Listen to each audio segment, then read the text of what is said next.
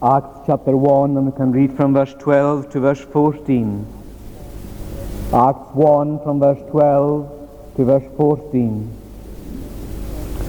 Then returned they unto Jerusalem from the mount called Olivet, which is from Jerusalem a Sabbath day's journey. And when they were come in, they went up into an upper room, where abode both Peter and James and John, and Andrew, Philip and Thomas, Bartholomew and Matthew, James the son of Alphaeus and Simon Zelotes, and Judas the brother of James. These all continued with one accord in prayer and supplication with the women, and Mary the mother of Jesus, and with his brethren. You remember that we are going through Acts just now. We've just begun. This will be the 5th or the 6th sermon on Acts. And last week we looked at the ascension, that is Jesus going up to heaven. And we noticed that it was a concluding event. Jesus had finished his ministry. It didn't interrupt his ministry in this world. It was concluded with the ascension. We noticed also it was a very visible event. Everybody saw Jesus going up to heaven. We saw also that it was a divine event. God himself received him into that cloud as he was rising up. God welcomed him into the cloud because God was pleased with him. And we saw also that it was a physical event. Jesus rose with his body, and today he has a body in glory. And that tells us that glory itself is a spatial place. It's a place where people can live and walk. And last we noticed that it was a comforting event. How great it was that Jesus himself allowed the people to see this happening. He didn't go and ascend up to glory secretly. He did it in full view of the people, and what comfort they must have received. And then we noticed that as soon as he reached glory, as soon as he reached heaven, his very first thought was not upon himself, but upon the people that he had left behind in this world. And he sent 2 messengers to them, 2 angels from heaven itself. And these angels addressed a question to them: why stand ye here gazing? And then these same angels gave them a promise. The promise was that Jesus would return in the same way that they saw him go. It will be a visible return, a physical return. It will be a return in a divine time and with a divine blessing. And in many ways it will be a concluding event and a comforting event. Well, now Jesus is in glory. What now do the disciples do in response to that question and in response to that promise? That's what we have in verses 12 to 14, what they did. Now there's 2 things that I want us to look at this morning, briefly as we can. They obeyed and they prayed. The first thing they did was they obeyed. They obeyed by returning to Jerusalem. That's what they did. They returned unto Jerusalem from the mount called Olivet. Now remember that every act of obedience is an act of faith in the person you're obeying. And they are here obeying Jesus. Jesus had said to them, be in Jerusalem and don't go away from Jerusalem until you receive this Holy Spirit my Father promised. You see, they were at this time on the Mount of Olives, or here called Olivet. That's where the ascension up to heaven took place, on a particular mountain outside Jerusalem. We're calling it a mountain, though it's not really a very high spot, but it was higher than Jerusalem itself. It was just outside Jerusalem, about 3/4 of a mile outside it. That's about what a Sabbath day's journey was. That's where Jesus chose to ascend to glory, from on top of this Mount of Olives. Why? Well, he didn't do it in Jerusalem itself. He didn't do it in Jerusalem. He came outside of Jerusalem to do it. In many ways, there would be fewer eyes upon him. But he did it in a place where he could see Jerusalem. Remember the Mount of Olives? Jesus had already come onto that mountain lots of times. And on one occasion, when he was coming to Jerusalem from the east, and he had to walk over this Mount of Olives, he stopped on the top of it, and he looked at Jerusalem, and he cried over Jerusalem. And I'm sure every time he came to the top of that mountain, and he had this great commanding view of Jerusalem, he would cry as he saw it. And that's the very spot that he chose to ascend up to glory, in a place where he could see the people of Jerusalem. But it was also a place where he had committed himself to his death. Gethsemane, the Garden of Gethsemane, was on the slopes of the Mountain of Olives. That's where the garden was. And you know what happened in that garden, don't you? Just a matter of days and indeed hours before Jesus died, he comes in that garden to pray, and he weeps, and he's in horror because he knows that he's going to die a cursed death. He knows he's about to enter through hell before his death, and he's in horror at the very prospect. And that's the very place, the very mountain that Jesus chooses to ascend to glory. It was also a place where he had taught the disciples, apparently on many occasions. Certainly he taught them there about the destruction of the temple. And it might indeed be the place to which Christ will return at the end of the world. There is a passage in Zechariah 14 and verse 4 which would seem to indicate at any rate that there is a close connection between the Mount of Olives and Jesus' return to make a way of escape for his people. That's not what we are looking at in particular today, but it is very interesting that they obeyed Jesus' command to leave that mountain, which in many ways was so precious, and to go into Jerusalem, which in many ways was not a safe place to go.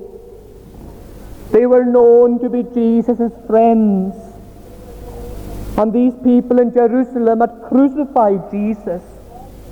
They had put him on the cross. They wanted rid of him. Their voices with one accord was shouting, "Crucify him."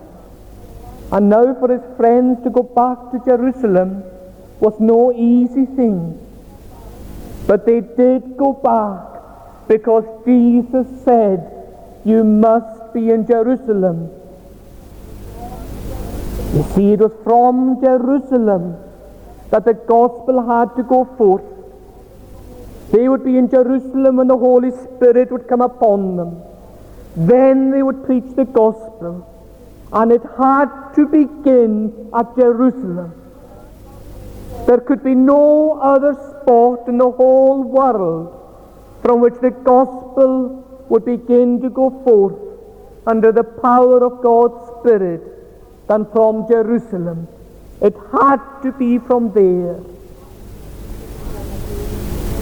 You read Isaiah 61, you'll find there that there's a picture of the glory of God rising up on Jerusalem. And when the glory shines upon Jerusalem, then she shines out to all the world. She is so attractive in her glory that it's then that the people will flock into the people of God. They will flow into the people of God. But it had to be from Jerusalem. But it was not a safe place to be. And it did take courage for these disciples to obey Christ and to return to Jerusalem. And you know, Christ is asking things of you today as well. Of those of you who are already Christians, Christ is asking of you obedience. He asks you to obey implicitly all that He has commanded you. Some things you will find easy. Some things you will not find easy. Some things you will find very difficult. Some things you will find a torment to obey. But Christ says from heaven, obey me. And these disciples, they obeyed Christ first of all then by returning to Jerusalem. But then they obeyed Christ secondly by remaining in Jerusalem. They remained in Jerusalem. They waited. That's what Jesus said, wasn't it, in verse 4?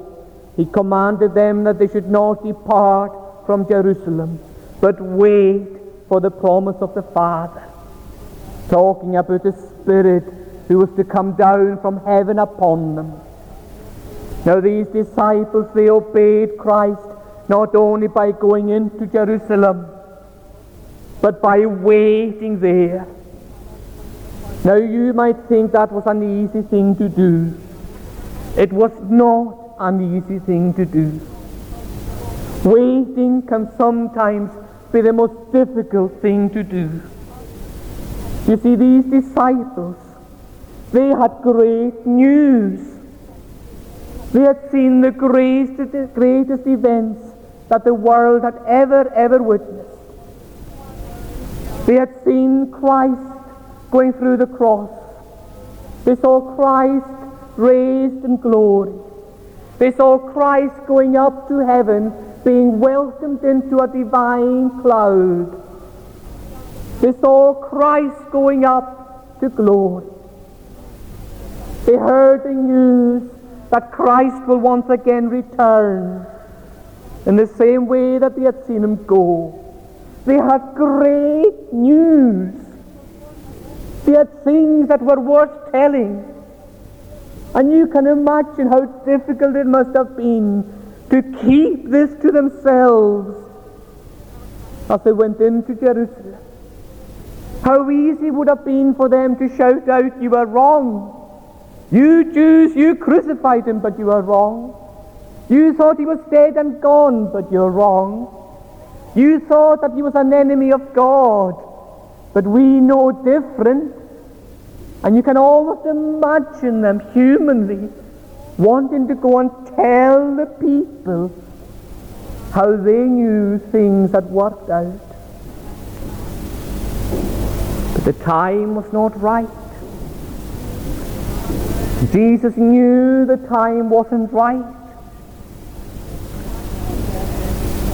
They didn't have a proper understanding yet of the gospel. And they would have gone, as we saw already, to the wrong people. They wouldn't have gone to anybody but the Jews with this message. Jesus says, wait for the Spirit. Now notice, there is a waiting. It's quite conceivable that Jesus could have ascended to glory and in the next minute have poured out the Holy Spirit upon them. He could quite conceivably have done that. But Jesus chose to have at least 10 days wait, so that these disciples would learn what it was to wait upon God. Jesus deliberately had a 10-day wait between the ascension and the pouring of the Spirit upon Pentecost. And you know, every time of waiting is God appointed. If you are living in obedience to Christ, every time of waiting is Christ appointed. Now these disciples, they obeyed Jesus, and they waited in the upper room. When they came into Jerusalem, they went up into an upper room where abode the 11 disciples.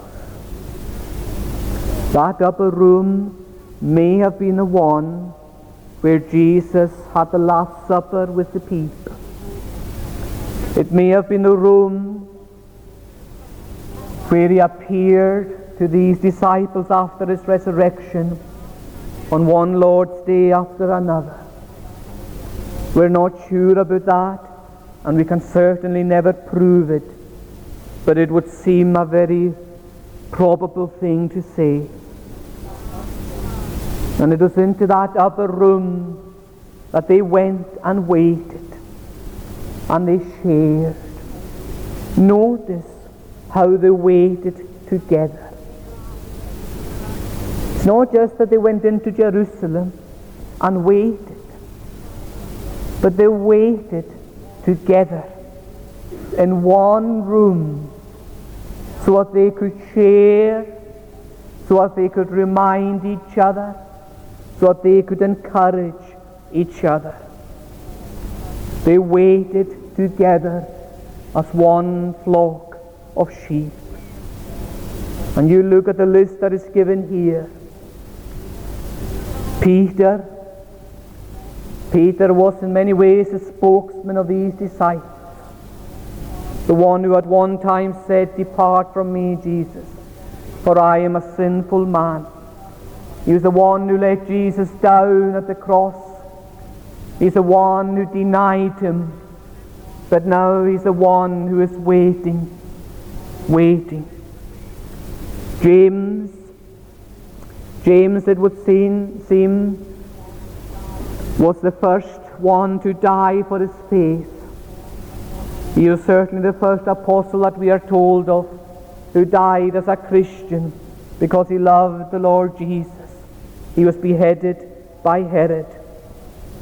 John, that was the beloved disciple, the one who in many ways was closest to Jesus, the one who seemed to have an intimacy that the others didn't have, and who would soon write a gospel. Andrew and Philip, they also were among those disciples, along with the other three who joined Jesus from the circle of John the Baptist. Thomas, the one who doubted, the one who said he wouldn't believe, he is now one of those who has seen Jesus go to heaven, and he's now in this room obeying Christ. He can't see him now, but he's obeying him now, though he doesn't see him. Bartholomew, his other name it would seem was Nathanael. He was the one who was told that he would see the Son of Man with heavens opened and the angels ascending and descending on him. Now here's Bartholomew, having witnessed the ascension of Christ to heaven, and he's waiting for heaven to open for the outpouring of the Spirit by Jesus. James, the son of Alphaeus, we don't know very much about him at all. He's listed, but we don't know much. Simon Zelotes should be called Simon the Zealot. And the Zealots were those people who thought that they would bring the kingdom of God by force. They were going to battle against the Romans.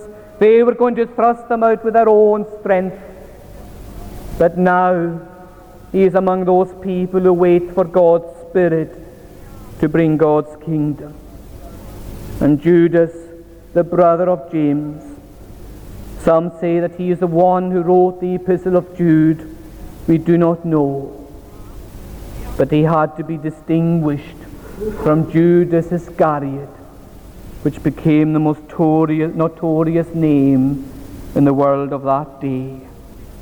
And every time there was a Judas mentioned, they almost want to rush in the qualification, not Iscariot, not Iscariot. Well, these were the 11 disciples. And you'll notice who's not there. Judas Iscariot is not there with them. But they all share together. They remained together. They reminded each other in this upper room. Well, we've looked at their obedience, their first act of obedience to the risen Christ. They returned to Jerusalem and they remained in Jerusalem. Secondly, their prayer. The second thing that they did once Christ had returned to heaven was they prayed. And waiting is never wasted if it is time spent in obedience and in prayer. And these disciples prayed. These all continued with one accord in prayer, with the women and Mary, the mother of Jesus, and with his brethren. The words and supplication, I don't think really should be there. The best manuscripts don't have them. But nothing is lost by that. They all continued with one accord, with the women and Mary, the mother of Jesus, and with his brethren. Let's look at this prayer. First of all, prayer was a new experience for them. Prayer was for these disciples a new experience. First of all, they had a new intimacy with one another. A new intimacy with one another. You know, if you look up the references of the word pray throughout the whole of the Gospels, you never once find the disciples in prayer. You never find them in prayer together. This is for them a new experience. In the Gospels, again and again, the focus is on Jesus. Jesus is often spoken of as in prayer, going away to a lonely place to pray, going up on a mountain to pray, spending the night in prayer, saying that such and such a disease cannot be cured except by prayer.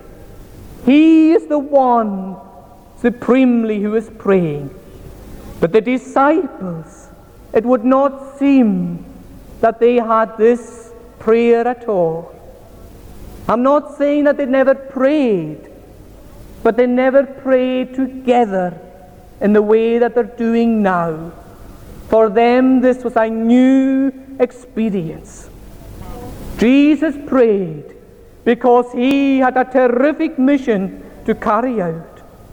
But the disciples didn't.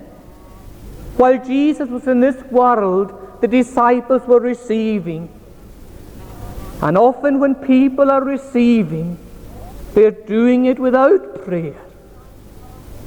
But now the disciples have a mission that what they received, they are now to give. And now they are beginning to pray the way Jesus prayed. Prayer was for them a new experience. It is also a new experience for them because they had a new intimacy with God. They had never prayed before like they prayed now, because they prayed with one another with a mission in view. But also they're praying to God in a way that they'd never prayed before, because now Jesus is in heaven. And when they're stretching their hands out to heaven, they're stretching their hands to a heaven that holds Jesus on the throne. Jesus is now in glory, and the disciples for the first time are worshipping him in heaven. Now they have a new intimacy with God, because now they can pray and they know more about what God is like than they ever did before, because they saw God in Jesus, and what Jesus was like was so beautiful that now they can pray to God knowing what God is like. But they're also coming to God through Jesus. They're approaching God through their Savior, who is on the throne. This was also a new experience for them.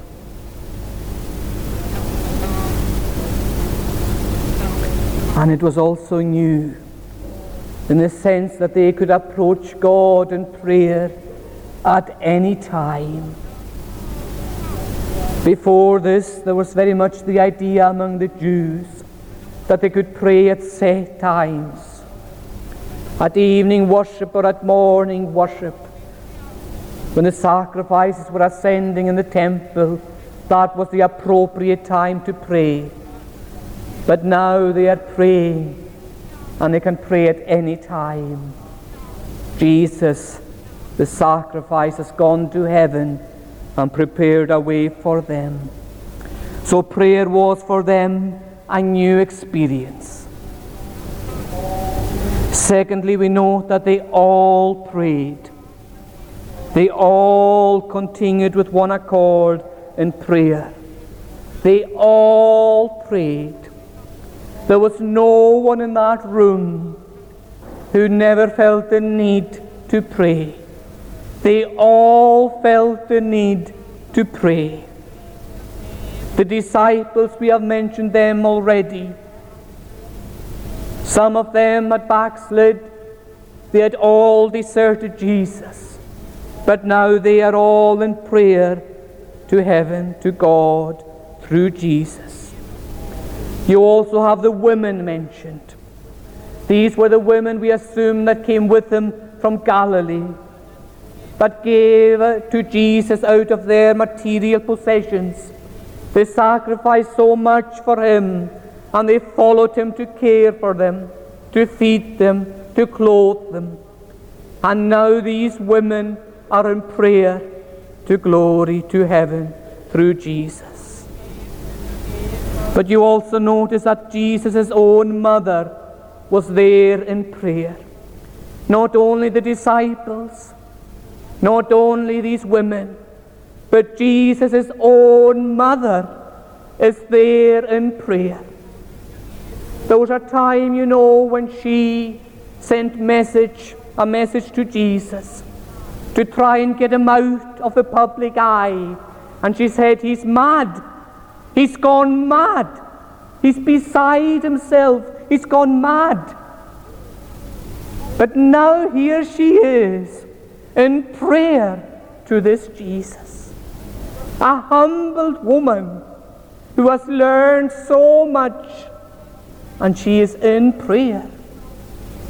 Not at all in the Roman Catholic sense, having a special place so that they pray to Mary first, and then through her to Jesus.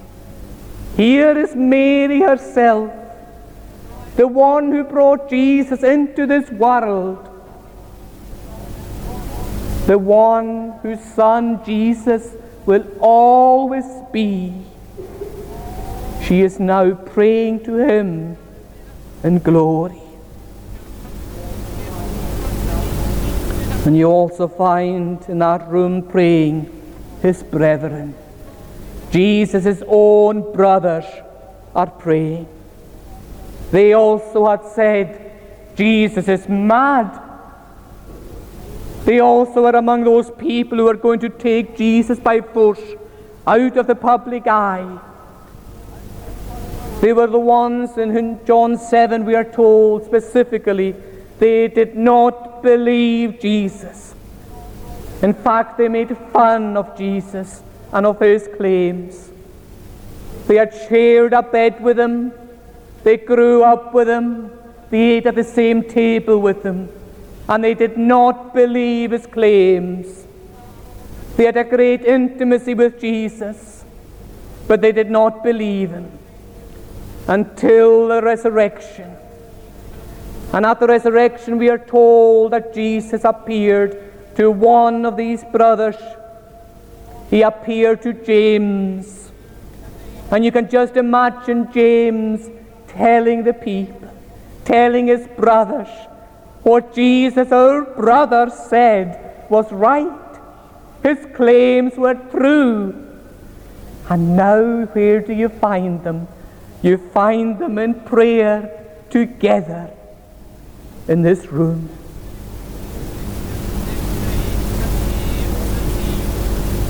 They're worshiping Jesus.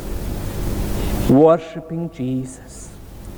That's the word that's used for prayer here. The word that is often used for worship. Prayer then was a new experience for these people. They all prayed. Thirdly, they prayed continually. These all continued in prayer. The word for continually comes from the word for strength. And then it comes to mean endurance. So the word means something like they all prayed enduringly, perseveringly, constantly. They prayed and they prayed. They felt opposition, but they kept on praying. They felt strength and endurance, and they expressed it in prayer. They prayed and they prayed and they prayed. This was not a brief prayer of thanksgiving or a brief prayer of worship, nor was it a long, endless prayer. The idea is that they kept coming back in prayer. They kept coming in prayer. So the church was continually coming to God through Jesus in prayer. In fact, you find this word used quite frequently in the book of Acts. They continued in the apostles' doctrine, in the breaking of bread. They continued to speak boldly. They continued. You look yourselves when you go home, the number of instances of that word. They continued. They endured. They persevered. The idea is that the church has such strength now that it can pray and witness. The church is strong, and they express that strength and their perseverance in prayer. They prayed continually, but they also prayed with one accord. They prayed unanimously. Now let's be careful here. When you say that they prayed with one accord, we're not saying that they all felt the same way, because I'm sure they didn't all feel exactly the same way. There were some in that company who had more to regret than others. There were some who had a greater degree of intimacy with Jesus than others. Mary knew more about him. The brothers knew more about him in his youth. But the disciples knew more of his teaching. Peter knew what it was like to be a backslider and coming back, and so on. They weren't all feeling the same way. That's not what it means to pray in one accord. Nor does it mean that they all know the same things. Obviously, the disciples would know more because they were the ones who heard his teaching. Some of the others, these people, may not have known so much. And it's not that they would all have the same work to do either. These women would not be preaching. Only the disciples, the male disciples, would be preaching. So what does it mean then that they were praying with one accord? It means that they were all addressing Christ as God, as Lord, and as Savior. These were all with their faces turned towards heaven, and they together prayed to Christ as God, to Christ as their Lord whom they obeyed, and to Christ as their Savior who forgave their sins. That's what it means to pray with one accord. It's your view of God that is the same. God as He has shown Himself in Christ Jesus. And they prayed in one accord. You know that this word is used 10 times in the book of Acts. In one accord, in one accord. You can look it up yourselves when you go home. The church was continually in one accord. But it's also used in the same book for the enemies of the church. They were also more united than they were ever before. The church was unanimous in their address to God, but so were the enemies unanimous in their rejection of Christ as God and Lord and Savior. They were rejecting, and they were unanimous.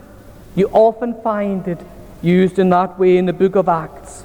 The enemies are coming together. They have things in common. So prayer was a new experience. They all prayed. They prayed continually.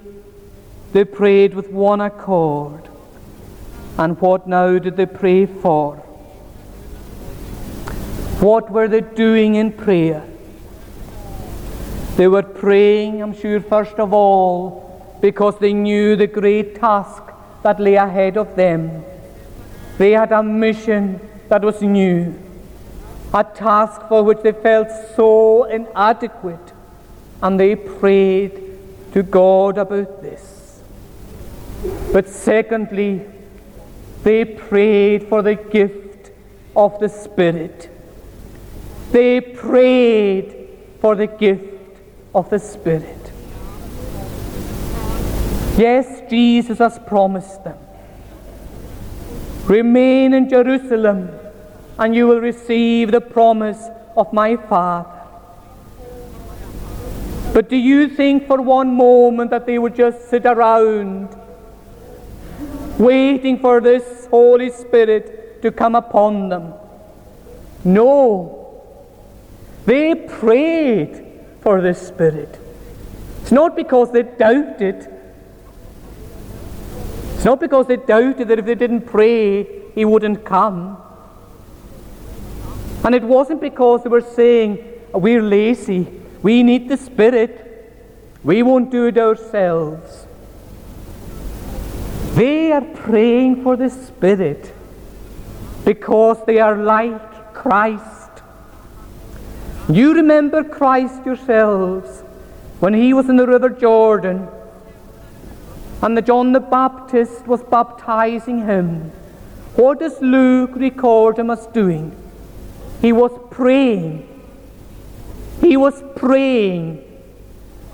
He was praying as the gift of the Spirit came upon Him. When the Spirit came upon Him like a dove, He was praying. And in that passage we read in Luke 11, Jesus says that if they ask the Father for the Spirit, they will receive the Holy Spirit. And that's precisely what they're doing. They're praying for the very thing that God promised them. God promised them power and ability through the person of the Holy Spirit. And now they are praying for that very power and for that very person. You see, if you don't pray, you will not receive. If you do not pray for the gifts of the Spirit, you will not receive the gifts of the Spirit. If you do not pray for the strength to tell others about Christ, you will not receive the strength to tell others about Christ. If you will not pray for the strength to tell an important person about Christ, or your family, or your friends, or your workmates, or your schoolmates, if you don't pray for these things, you won't receive. God intends you to pray for the Holy Spirit to equip you for each day's needs, for each day's witness. You must pray. Never must you be complacent. The disciples were not complacent, and they prayed for the gift that was to come. And you know, you might be saying yourself today, I'm not a Christian. If God wants to make me a Christian, He'll make me a Christian. It's not my place. That's not what you've learned from the Bible. Wherever you've learned it, that's not from the Bible. If you want to be a Christian, then you ask God to give you what He promises to give you. God promises that he who comes unto me, I will in no wise cast out. God expects you to pray that you will come to Him, that you will believe in Him, that you will follow Him. He promises, but He expects you to pray, never to say complacently, if God saves me, He'll do it.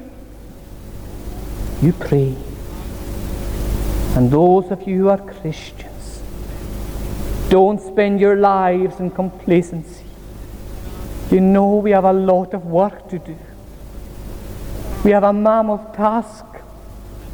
There are people dying without Christ daily around us. You and I are the only ones who can tell these people about Jesus. And we can't tell them unless the Holy Spirit equips us.